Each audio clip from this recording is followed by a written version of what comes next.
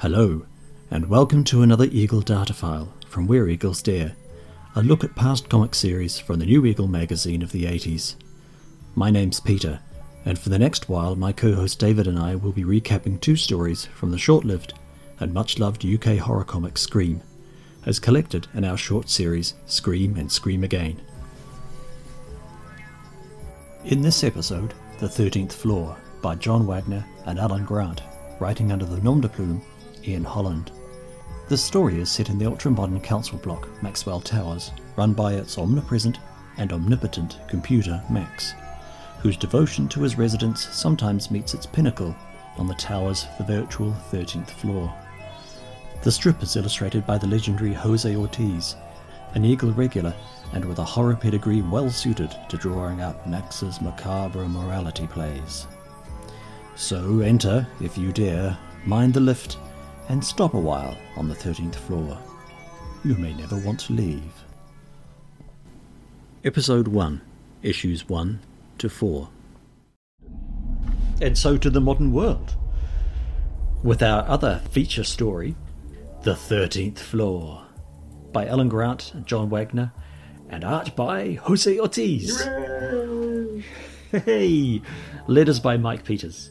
So this is set in modern day, and on the London skyline, a new building has appeared. A council block by the name of Maxwell Towers.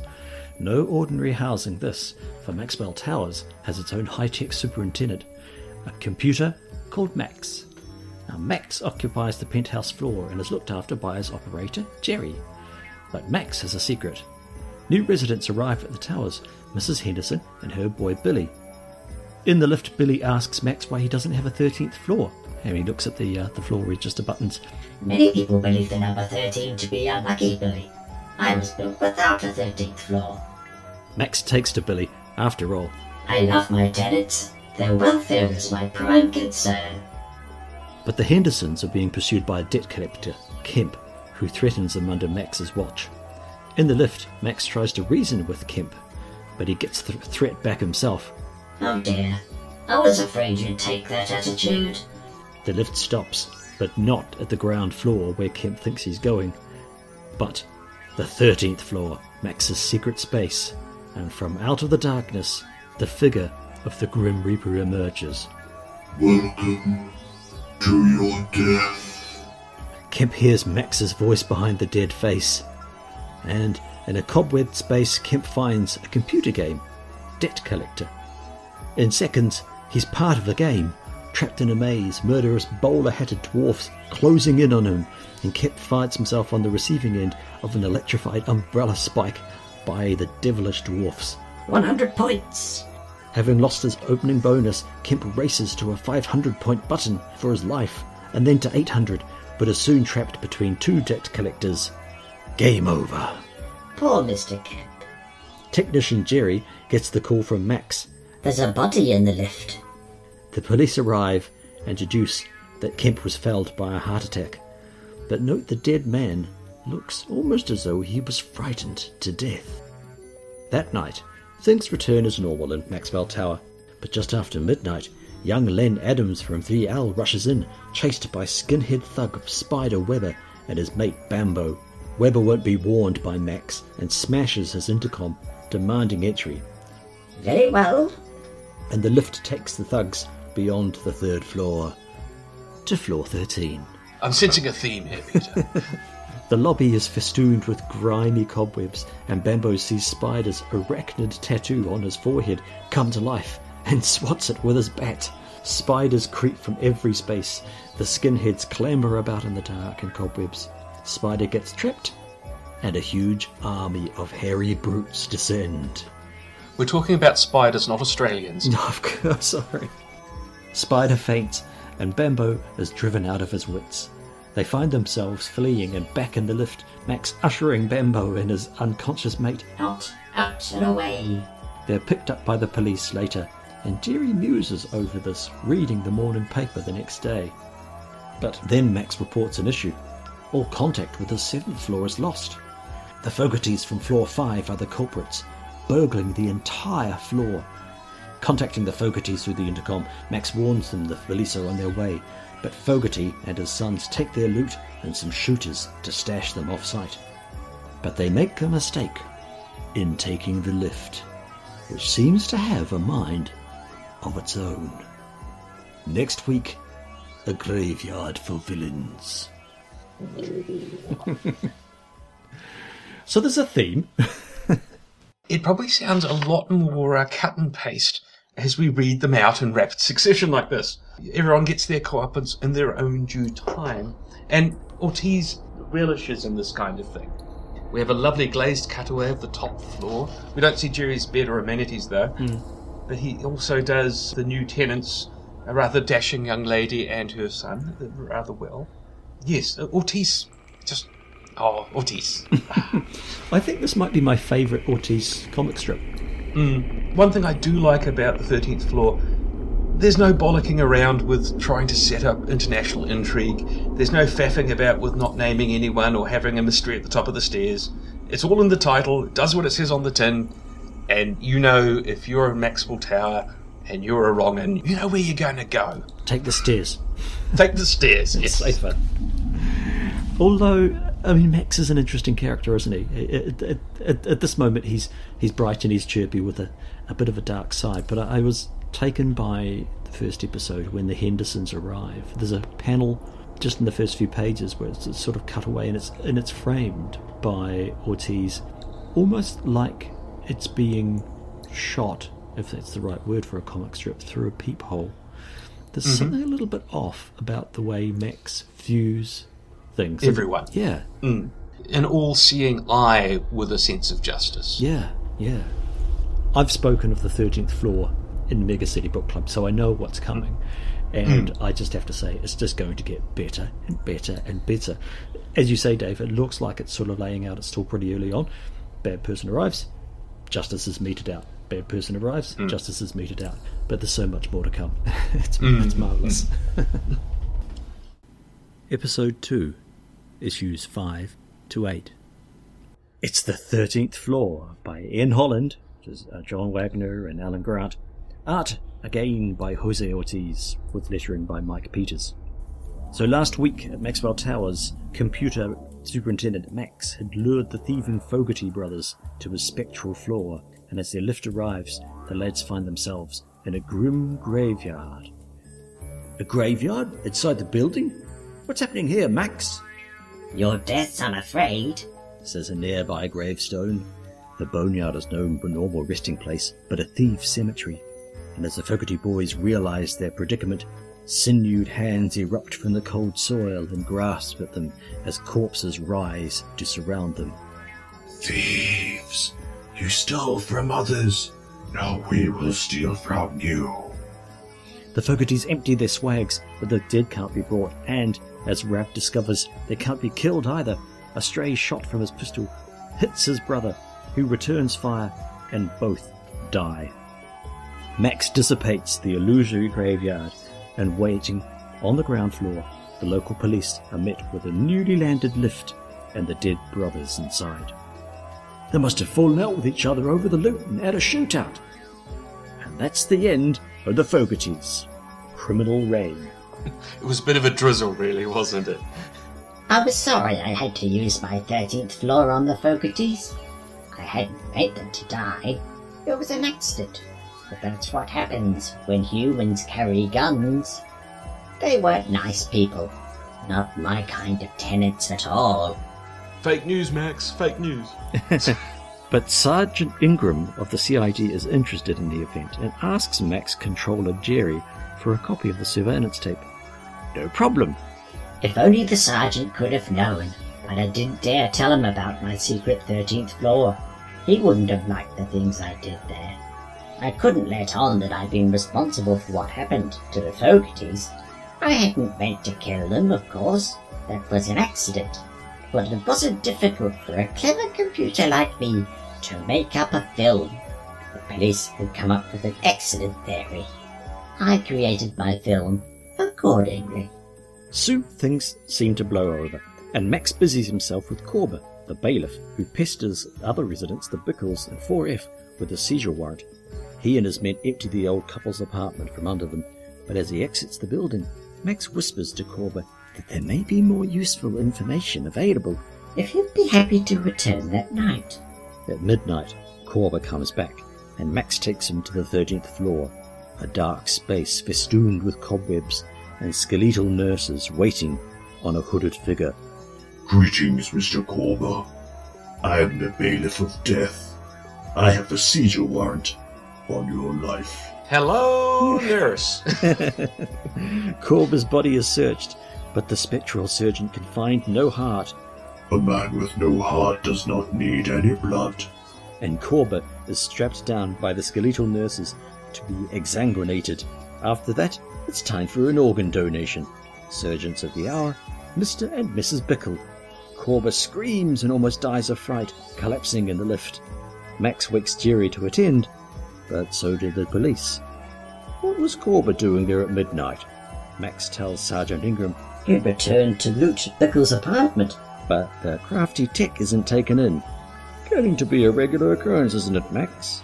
Merely a set of unfortunate coincidences, Sergeant. But back viewing the Fogarty tape, Ingram notices a ring missing from Kim Fogarty's finger. Could Max have doctored the evidence? But, playing the video back to Jerry, Ingram sees the reclusive ring has been replaced, and he leaves, and Max makes another conclusion. I think I handled that rather nicely still. It was a close shave. I was going to have to be more careful in the future. Any other bodies will have to be found off the premises. And as fate has it, he has the chance to try this out the next day, when an unrepentant man, Nelson, who runs over little Karen Kelly's puppy, is summoned to the tower by Max over the phone. Nelson, expecting a blackmailer, brings a gun to the lift, but Max has a nastier surprise for him. I don't want your money. It's payment of a different kind I'm after. You spoiled a little girl's life today. Injured a puppy when you could have easily have stopped.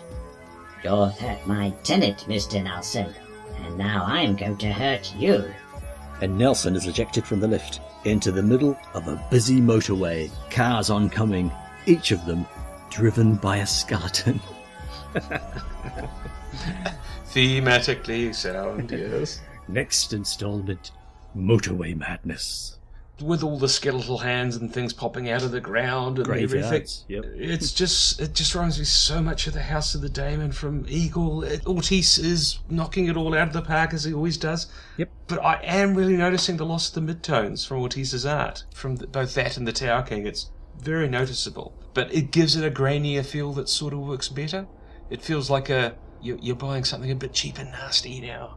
You just have to sort of buy into it. Mm. I got to know the scratchier side of Ortiz's artwork through his turn on Road Trooper, which is actually sort of chronologically, it's after this run. So I was more ready for it. I'd forgotten the really painterly stuff of Tower King and Daemon. Mm. No, look, I think it finds its way. I think as we'll go in 13th Floor, we will see a chance for it to really, really shine. I'm good with it. I think he's flexible enough for the format. And I'm really liking Sergeant Ingram. He seems like a lovely foil to Max. This very quiet and reserved. You know, Max likes quiet and reserved. Max likes polite. So you have this polite but sharp person just trying to keep an eye on Max, the wayward Max. Yeah, there's one thing Max can't stand. It's a bully. And Ingram isn't a bully. He's too clever for that. Episode 3, issues 9 to 12. Speaking of unpleasant ends for unpleasant people, it's The 13th Floor by Ian Holland, that's Wagner and Grant, art by Jose Ortiz, letters by Peters. On a busy urban motorway, a man, a callous dog bowler called Nelson, is trapped by oncoming vehicles driven by grinning skeletons. Skeletal mania, Dave! Above, in the night sky, crackles his tormentor, Max the computer warden, and Nelson is trapped on Max's domain, the 13th floor of Maxwell Towers. Nelson is meeting his Waterloo. Oh yes, dodging the traffic in terror, Nelson makes it to a traffic island, but is mown down by an illusory lorry and slumps lifeless to the floor of Max's lift. Crawl or die. Max now has a dilemma. What to do with an unconscious man? He finds another unconscious man, Bert Runch, bricklayer, asleep in his bed in Maxwell Towers and open to hypnotic suggestion. Max possesses him and has Bert drop Nelson off to a lonely stretch of nearby motorway. Job done, Max wipes Bert's memory. The perfect crime. The next day, dodgy plumbing causes the ceiling to collapse on poor Mr. Crusoe in 17D. Max calls for the plumber, Campbell, to do the repairs, but Campbell denies responsibility and behaves appallingly, dismissing Mr. Crusoe's possible imminent demise. Max calls them down to another job. On the 13th floor. There, the taps are terribly leaky, flooding the floor around Campbell and his lackey, Trevor. The lights go out, and when Campbell strikes a match, he sets fire to some inopportune curtains, and the waters are replaced by flames. Strike a light! It's curtains for him. Though the door's locked, Campbell smashes his way through, but there's no lift beyond, just crumbling stairs which flatten out, setting Campbell and Trev onto a spontaneously combusting landing. Campbell grabs a nearby fire hose, but of course no water comes, and as the flames close in, he drops to his knees and begs Max mercy. Just then, there's a phone call, and Max hears Mr. Crusoe's daughter report that her father is very much on the mend. As easily as it's created, the flaming floor disappears. Mercy it is, Mr. Campbell. The bewildered plumber and his mate are left dazed and confused, remembering an awful experience on a floor that Max says the building simply does not have. They wander off. Outside, Max looks on, satisfied. After all, who'd believe them? With all these leaks and fires and bloody contractors, I'm getting real House of the Demon vibes. Yes, it's quite reminiscent of it with the stairs suddenly turning treacherous. Yes. and everything. Yes. Yeah, The building itself, yes. Yeah, Ortiz knocking it out of the park as usual. As always. Not long after, a new family, the Soapers, Hooray! no relation, arrive at Maxwell Towers unannounced, bound for a flat that is still occupied, but at the behest of a Mr. Bullock, mustachioed man of the housing office. I remember 4 candles. 4 countries. Mr. Bullock's. Max contacts Bullock, but when he does, he finds the man Not my kind of person at all. The incoming family, the Soapers, have nowhere to go, so must be split up until they can find alternative accommodation themselves. Max intervenes, but Bullock is unmoved, and storms are over later when Max calls him to report the Soapers have returned. He takes the lift to where Max says the Soapers are, the 13th floor. But the lift opens to a cliff top over a raging sea. Bullock, in his surprise, trips and falls out and onto a raft on the turbulent waves. He bobbles about, but then the raft breaks apart. Just like the Super family. Taunts Max. The timbers of the raft finally slip free and Bullock clings to the last log, nearly drowning but for Max's mercy. As he splutters for air, the sea's calm and a small island begins to appear and grows closer as Bullock drifts towards it. And safety, as 4 dorsal fins break the surface behind him. Next week, Desert Island Max. Peter, got a question for you. Is Mr. Bullock a cameo by Christopher Benjamin or CJ? I can't tell which one couldn't get where they are today. It is an impressive moustache that he has. It's not the first impressive moustache we're going to see. Ingram's, the police inspector, has a rather marvellous one as well. But yeah, I took got a Captain Peacock vibe off Bullock as well. Yes. I could just hear all his lines in the Henry Warden Jago voice. Suffice it to say, Mr. Bullock's troubles are only just beginning. Yes. As always, I like the poeticness of some of Max's justice. Yep, that's what you're going to get. Delicious justice, courtesy of Max. For a kid's comic, he does a nice line in irony.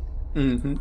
It's hard not to like Max. I mean, I defy anybody not to like Max. Frankly, he wears the slightly off-white hat.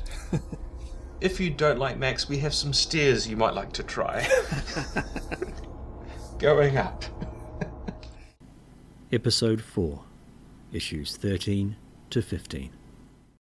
Now we return to the phantasmagoric plight of nasty Mr. Bullock from the Department of Housing, cast adrift in open waters on a collapsing raft, with fins above and fangs below homing in on him. He is, of course, a captive of Computer Max in the 13th floor. Bullock is snatched by a great white and seemingly made a meal of, but Max only lets him think that. It was some time later I let him be washed up on an island. And in time, any sandy island indeed, quite alive and safe, and in one piece. Well, yeah, maybe not safe, but for the moment in one piece. He rests under a tree and is struck on the nut by a coconut with a familiar, crackling face. Oh dear, yes.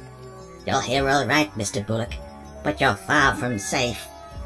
The island sand erupts with giant crab claws, and Bullock is in for another assault, clasped and pulled and tweaked and crushed, until he begs Max for mercy, and is only freed when he promises his victim family a 5-star hotel room and to treat all of his customers with dignity and respect. The island reverts to the lift interior, and Max frees Bullock, who's really been through the ringer in the last few episodes, chastened and sworn to secrecy. After all, who would believe him? Now I should pause to say that this is another cover star. Bullock's crab-clawed fate is the cover for issue 13, and it's lovely. It's a lovely colour. Yes. Max gave that poor man crabs after bagging nuts. Oh, God. On to Max's next object of attention. It's Cheesy the Wall Scroll. Max enlists the help of his hypnotised stooge, Bert Rudge, to seize young Cheesy, a wastrel with a spray can, nabbed defacing Maxwell Tower's west wall. Bert brings him to Max's lift, but the defender of the tower gets nowhere with this truculent youth, and so the lift doors reopen, and Cheeky finds himself on the top of a skyscraper. But no ordinary skyscraper. He's in New York, and he's on the Empire State Building. Terrified beyond his wits, Cheeky is promised his safety and release by Max, provided he scrawls his name on the building's side. Cheesy gives it a good go, but hanging as he is by one hand, it's a challenge, and he slips and falls. Straight onto a handy flagpole. Insert nutcracker sound. Insert Harold Lloyd theme here. Again, Max eggs Cheesy on to complete his work, and he almost does. But the pole snaps, and Cheesy falls again. From below, a crowd gathers. Look, up there. Is it a bird? Is it a plane? Nah, it's just some gooky kid with a spray can. Cheesy plummets all the way down to the pavement, hits the ground, tripping a fire hydrant, which washes him bedraggled, but obviously unharmed, apart from his pride, into a paint shop. Defeated, Cheesy promises to clean up his act good and proper, and the wall outside. Max is so impressed. He considers having a word with the council computer about a cleaning job for young Cheesy. I really like the Cheesy story, actually. It's one of my favourites. My favourite part in the Cheesy story, and it's because it spans weeks, is the tagline, "In 7 days, splat." That's a long drop. That's... We're playing cards at the moment. I have a thought on Max's adventures, but we'll save it till the end. Yes, because we've got one last little tidbit to leave us hanging. So the next week is quiet. Max looks after his residents until a visitor arrives, Wally Skegg, an insurance agent who corners Max's operator Jerry and threatens with his own protection racket on him. Max has it all on tape, but Skeggs isn't threatened, so Max decides It's time for Wally to visit his 13th floor. next week, a rat meets the rats. If only it was a loan shark, then it could be Shark Week again on... It's interesting. While you have the theme of horror in Scream, Max is sort of venturing into the realms of farce and humour. Very dark humour. But he's letting a few people go with their memories intact. Yeah, no good deed will go unpunished here. Yeah. Yeah, I do like that this last month is actually a bit about redemption, although Bullock just basically gets frightened into... He gets cowed into submission, whereas Cheesy makes a better decision, I think, and Max sees that. That's why I like the Cheesy story, is it's not actually about someone being punished, it's about someone given the opportunity to improve themselves. Yes, or else they're in for a long drop off with a short rope. Yeah, I think it's part of Max's personality that he sees himself as a good computer. Yes. And likes to think he knows what's best for for his tenants, and he obviously extends that to the people he meets somehow. He's good and cheesy. That gives Max a bit of depth, which, when the time comes, dear listener, we're not making a secret of it. Max is one of the characters who will survive into Eagle. Yeah, he'll go into publishing. Well, yes, but that's the thing. Max is one of the few characters that's a character. And can carry on, and will do so. Quite spectacularly in some ways. Yeah, no, I'm looking forward to it. This concludes the episodes for Scream, but do check out our episodes of Scream and Scream Again for more discussion with our special guests. And if you want to follow the story further, be sure to listen to Where Eagles Dare episodes 40 onwards, where the 13th Floor and Monster have their new home. In the meantime, you've been listening to the Eagle Data File from Where Eagles Dare. If you'd like to follow us or get in touch, you can find Where Eagles Dare on Facebook and at sofageddon.wordpress.com. We're on Twitter at Sofageddon, and you can email us at sofageddon@gmail.com. This has been a Sofageddon production. Thank you for listening. Sweet dreams.